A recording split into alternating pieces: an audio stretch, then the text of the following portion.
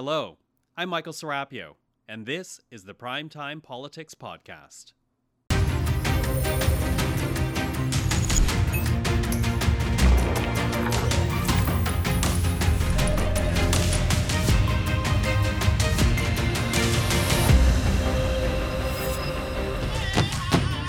Tonight on Primetime Politics, the National Day for Truth and Reconciliation. Join us in the difficult discussions, because if you don't, who will? As Canada prepares to mark the national holiday for a second time in our history, we speak to Indigenous leaders about where they believe we are on the path to reconciliation. Coming up, we'll hear from Roseanne Archibald from the Assembly of First Nations and Cassidy Caron from the Métis National Council. Also, we're going to be there as partners going forward. Prime Minister Trudeau is touring the Île de la Madeleine. We'll speak to a local mayor about that visit and the damage that was left behind by Fiona. This is Primetime Politics.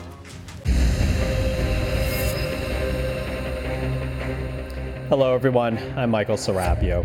Tomorrow will mark the second annual Day for Truth and Reconciliation. It is a holiday in direct response to a call for action from the Truth and Reconciliation Commission. A day to remember the many survivors of residential schools, to remember the children who never returned home, and to remember the legacy of these institutions. Tonight, we will hear from Indigenous leaders as we approach tomorrow's commemorations, beginning with Roseanne Archibald, the National Chief for the Assembly of First Nations. Chief Archibald, thank you so much for joining us. Thank you. Good to be here. Listen, I want to begin with, if you will, your own reflections. What are you thinking of as we approach the second National Day for Truth and Reconciliation? I always have the survivors of those institutions of assimilation and genocide. I don't call them schools anymore. I have them always in my mind and in my heart. As I travel across Canada, I make an effort to stop at some of these former institutes and offer tobacco and pray for the thousands of little children who never made it home. And so as I think about this day, it's really for them, for the ones who suffered and survived, and certainly for the ones who didn't make it home as well.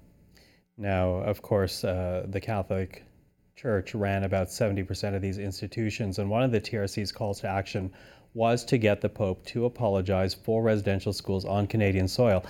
That happened this past year, but of course, many people are aware that for many, the apology fell short. You've talked about that in the past. Why was the apology from the Pontiff not enough? He didn't apologize for the church specifically. I mean, it's really the role of the church, the institution, and that's what the TRC call to action is. It's for the role of the church in the genocide of against Indigenous peoples, First Nations people, Métis and Inuit. And it wasn't those specific words. He did make an apology, and many survivors were really grateful for that. They wanted to hear the words, "I'm sorry," and he said it several times, "I'm very sorry," or "I'm deeply sorry." I can't remember the words right now. Mm-hmm.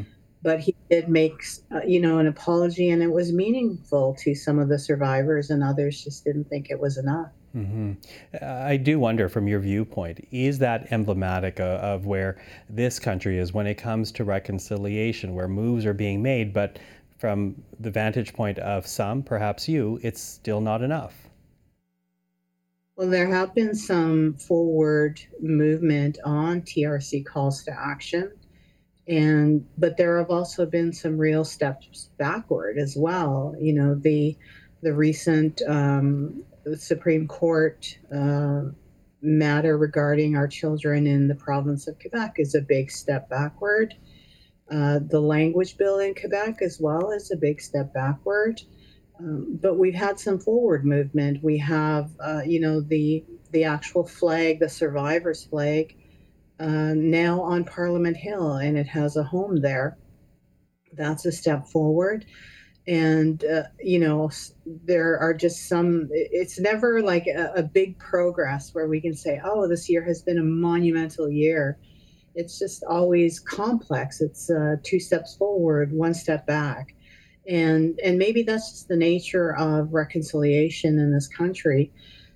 We've always said there has to be truth before reconciliation, and we certainly don't see enough of the truth telling that has to happen across Turtle Island, across this country. Well, to pick up on that, you did offer condolences to King Charles and the royal family after the passing of Queen Elizabeth, but you also said that while it's okay to grieve, it's also okay at the same time to hold institutions accountable, which I take as part of your reason for going to London to attend the funeral of the Queen. Yeah, people, I think the problem that we're having right now, not only in Canada, but around the world, is the rise of populism. And populism really wants us to believe that the world is black and white, that we're either good or evil, that there isn't any, shades of gray, and that we can't hold two spaces at once. We can, offer condolences and be respectful of a mourning period, but also say to the Crown, you participated in genocide, you upheld genocide. Colonization has been particularly destructive to First Nation families and communities. And we have to be able to hold these two spaces and have these kinds of complex conversations around reconciliation. And that's what I would say this year is about, is like, we really have to have these complicated conversations that aren't black and white, that people can begin to see the nuances of the existence of First Nations people and what we deal with on a daily basis and have been dealing with for hundreds of years. What would you like then from the political leadership in this country to essentially keep in mind on the National Day for Truth and Reconciliation, thinking about where we are, the path we have taken to get here, and the path forward? What would you like politicians to keep in mind? It's important for us to accelerate the TRC calls to action. Governments, whether it's federal, provincial, municipal, other partners that are mentioned in the TRC report, have to find a way to accelerate this work. At this stage, we did a report card on what's been happening with the TRC calls to action. And at the rate we're at, it will take 40 years to implement all of the TRC calls to action, and that's just not acceptable. And so governments and partners have to figure out the path forward with us. And we talked about this, when I was elected, we're always talking about the healing path forward and how we can rebuild First Nation communities and have healing not only for our survivors and our intergenerational trauma survivors, but for all Canadians, for people who have become very empathetic and supportive of First Nation issues. It's time for us to work together to fulfill all of those calls to action. Mm-hmm. And before I let you go, you mentioned Canadians who are not in political leadership. What is your call for any non-Indigenous person in this country? What is your call on this second day, the second annual National Day of Truth and Reconciliation? There is a small handbook on the TRC calls to action that they can likely get a copy of through either the Government of Canada or the Centre for Truth and Reconciliation. And I would urge all Canadians to read all of the 94 calls to action. And I would also urge Canadians to call their MPs, their MPPs, their MLAs, their mayors, their council members, and say, what are you doing about reconciliation in this country or in this town or in this province?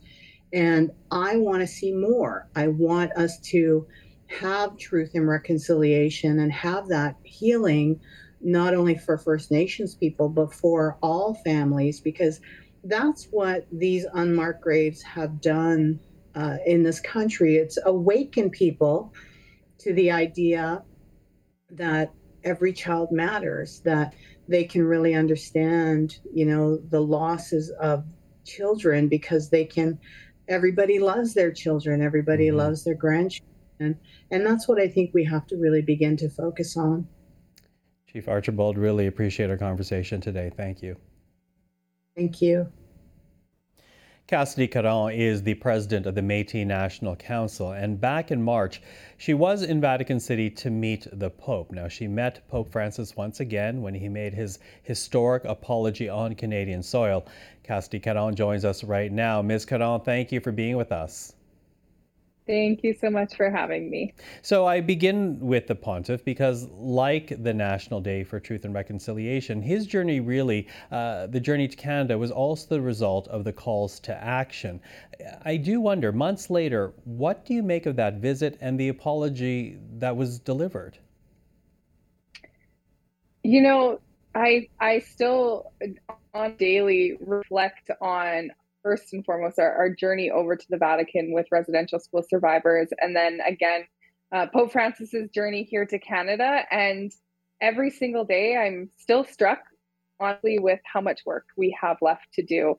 And I constantly remind those folks who I have these conversations with that, reconciliation didn't begin and it didn't end with the Pope's apology. We have been advocating for healing and justice and reconciliation in our communities for so long now. And, a simple apology, some words, it was meaningful to many survivors, but there's still an incredible amount of work to do within our communities. And we have a long journey ahead of us. And I believe that reconciliation doesn't really have an end point, that it is a journey, and that we will be working in this journey, these relationships for lifetime. That makes me wonder then, because I wonder if you would agree, as I've been thinking about it as well. Would you agree that the visit was almost emblematic of the reconciliation process, and that one can check off an action, but it's more than just really checking off a list, that there needs to be deeper layers for it to really resonate? I absolutely. I think, the 94 calls to action within the Truth and Reconciliation Commission, those are an incredible place to start. But it's not a checklist. It's not check off all of these boxes and then all of a sudden we've completed reconciliation and it's time to move on. I think that it's so important to constantly reassess and reevaluate our priorities within the Métis Nation, reassess what reconciliation means to our survivors, to our elders, to our young people, to community members, and constantly understand what it means. What does reconciliation mean? And so I don't believe that by just checking the box that it ends here. I think, we need to continuously find out what reconciliation means to our communities and then pursue those pathways. And what about non-Indigenous Canadians? For those in government, those not in government, what is the next deeper layer? We've been engaging in this conversation. It has gained steam, but here we are on the second National Day. Where should non-Indigenous Canadians be looking to next, do you think? There's so much. I really do think in this last year and a half, that at the year and a half mark coming from the discovery, the uncovery of the 215 unmarked graves in Kamloops, there's been an incredible energy that has been building across this country. Conversations about Canada's true history, talking about the truth before reconciliation, those conversations across Canada, but also across the globe. Those conversations are critically important to have so that people have the awareness of what this true history is, because we can't know where we're going if we don't know where we've come from. I love the calls to action in the Truth and Reconciliation Commission report because they are very specific about who they are calling upon to create these changes. And, a lot of them calling for the creation of systemic change, which is needed.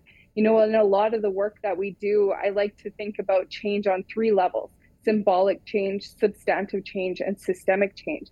And until we get to systemic change in this country, we're still going to be able, we still will face these tragedies, these crises, these human rights abuses that continue to be, that Indigenous communities still continue to face today. And so there's so much, there's a role for everybody. There's a role for Canadians to play in understanding that history, understanding the role that they can play in creating systemic change, and really just trying to make this country a better place for everybody to live.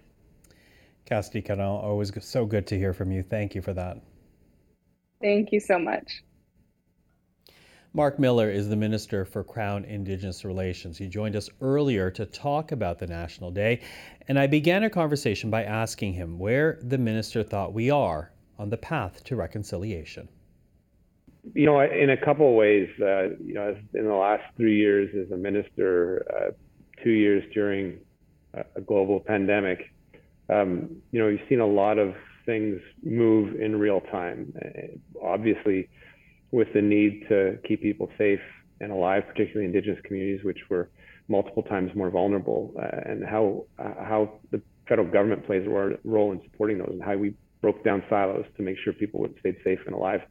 That's more than a simple analogy. It's about a relationship that's built on trust.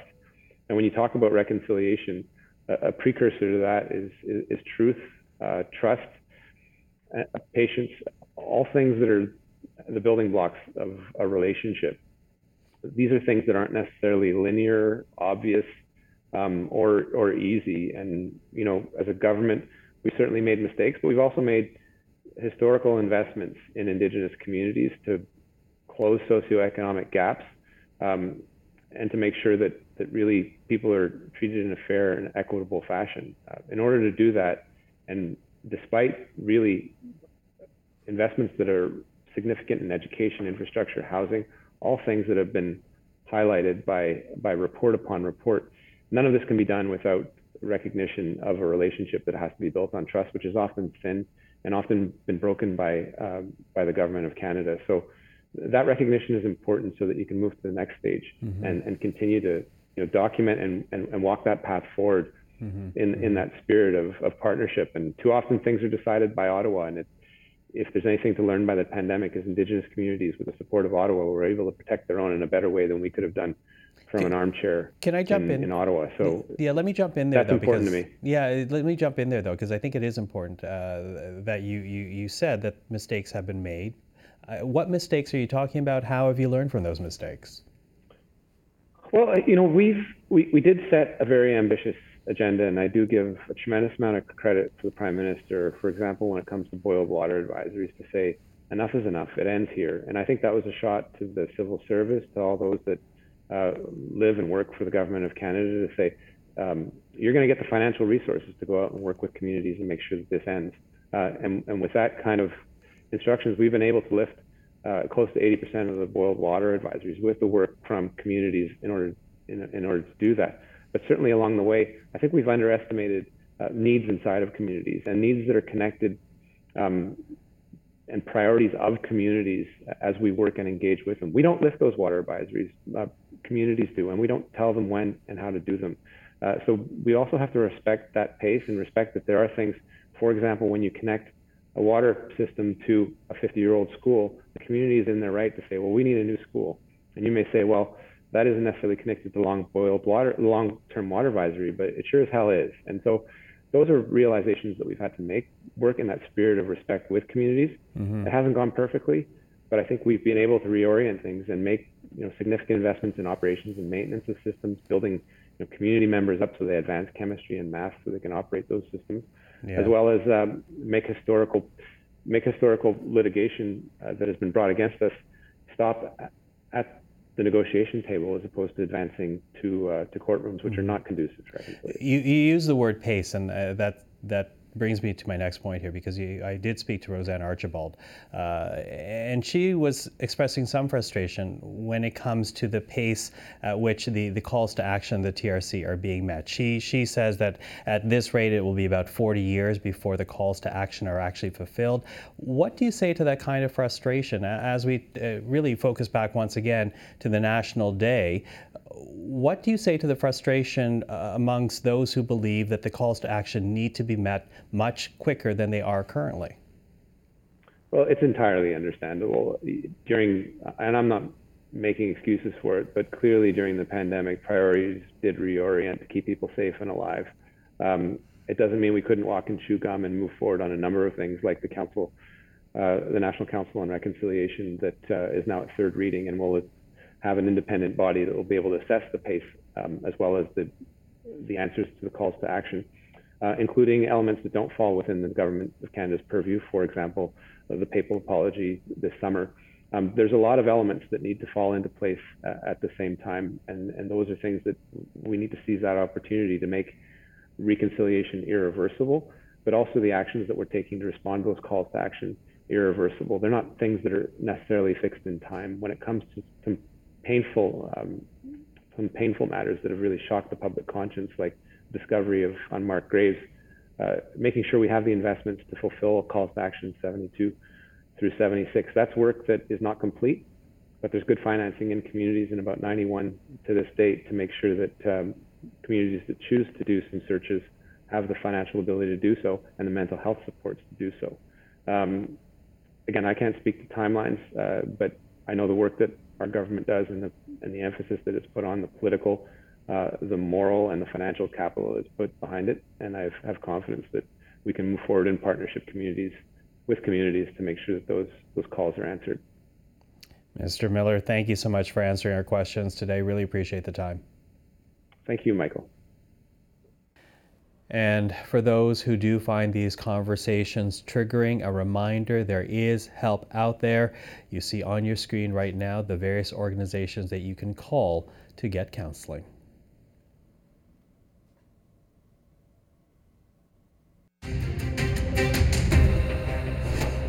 It's a pleasure to be back in the Magdalen Islands. Despite the circumstances, it was an opportunity to connect with people and hear from business owners, from fishers, from seniors, from citizens who obviously went through the same storm that hit really hard in other parts of Atlantic Canada, but at the same time talking about how we're going to be there as partners going forward, working with the province, working with municipalities, working with individuals and communities that need support. And that was the Prime Minister from earlier today, continuing his tour of affected communities hit hard by post-tropical storm Fiona. Now today, Justin Trudeau was in the Île-de-Madeleine, Quebec, a small group of islands that sit in the Gulf of St. Lawrence. And joining us right now is the Mayor of Île-de-Madeleine, Gaétan Richard. Mayor Richard, thank you for taking the time. Well, you're welcome.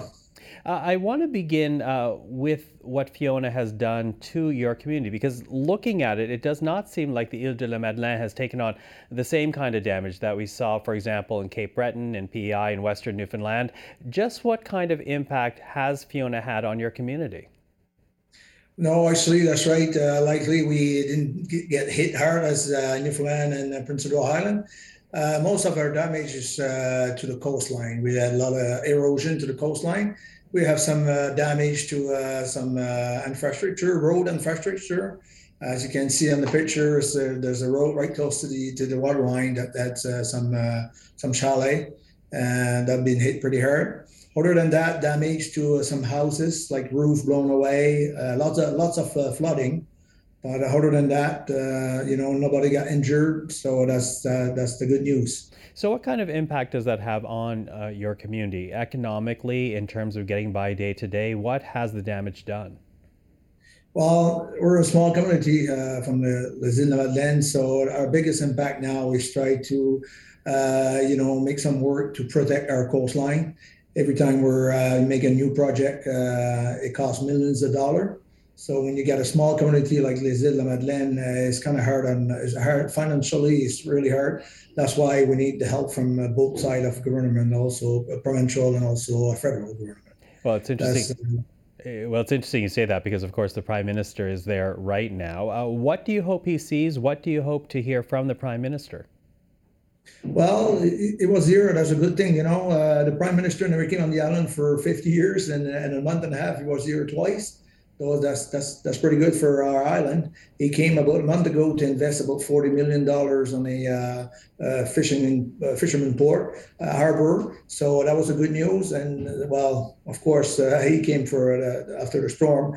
So what we expect is the government of Canada to be a partnership with the Quebec government to invest in those major projects of erosion here on the island. Mostly that's what we need. We need to prevent disaster, and that's basically what we did this time. We're well organized here on the island. We're used to face those kind of storm.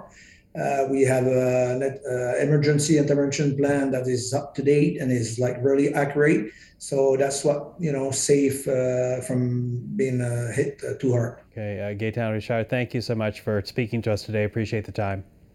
Thanks a lot. You're welcome. Bye-bye. On Monday, CPAC will have special coverage of the Quebec vote, and on that evening, we will find out who will form the next provincial government. But given the lead that François Legault and his Coalition Avenir Québec have had in the polls, perhaps the real race to watch is the one for official opposition.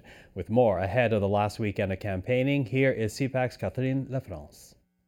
Hi, Michael. So we'll see if Quebecers engaged in this election. It's not over till it's over, of course. So we'll see next Monday how many Quebecers are actually going to the polling stations. But we've had the advanced voting last Sunday and Monday. And even if we don't have the exact numbers yet in terms of participation, we know it's been very popular. We've seen lineups and lineups at the polling stations. What we can say is Quebecers, generally speaking, seem to engage in this campaign. They've watched the leaders' debates, they've commented on them. Of course, it's all over the news every day and people talk about it. So you feel there's an interest and maybe a growing one even, although a lot of people don't know yet who they'll vote for, which is interesting. And no wonder this interest. There's an urgency on so many levels, so many issues, beginning with the climate crisis. Interestingly enough, just to give you an idea of how serious this issue can be, there was a march, a protest on this particular issue here in Montreal last Friday. Many people, young people attended it. A few of the Coalition Avenir Québec candidates, including the former environment minister, showed up, eventually got booed. So it gives you the idea. But also there's health system, education, all issues that have, I would say, or people here would say, to be addressed and eventually fixed. So we'll see. We'll see. It's next Monday, so it'll be interesting to watch for sure. Catherine, thank you very much. And that is our program for this evening. I'm Michael Serapio. For everyone here at Primetime Politics, thanks for joining.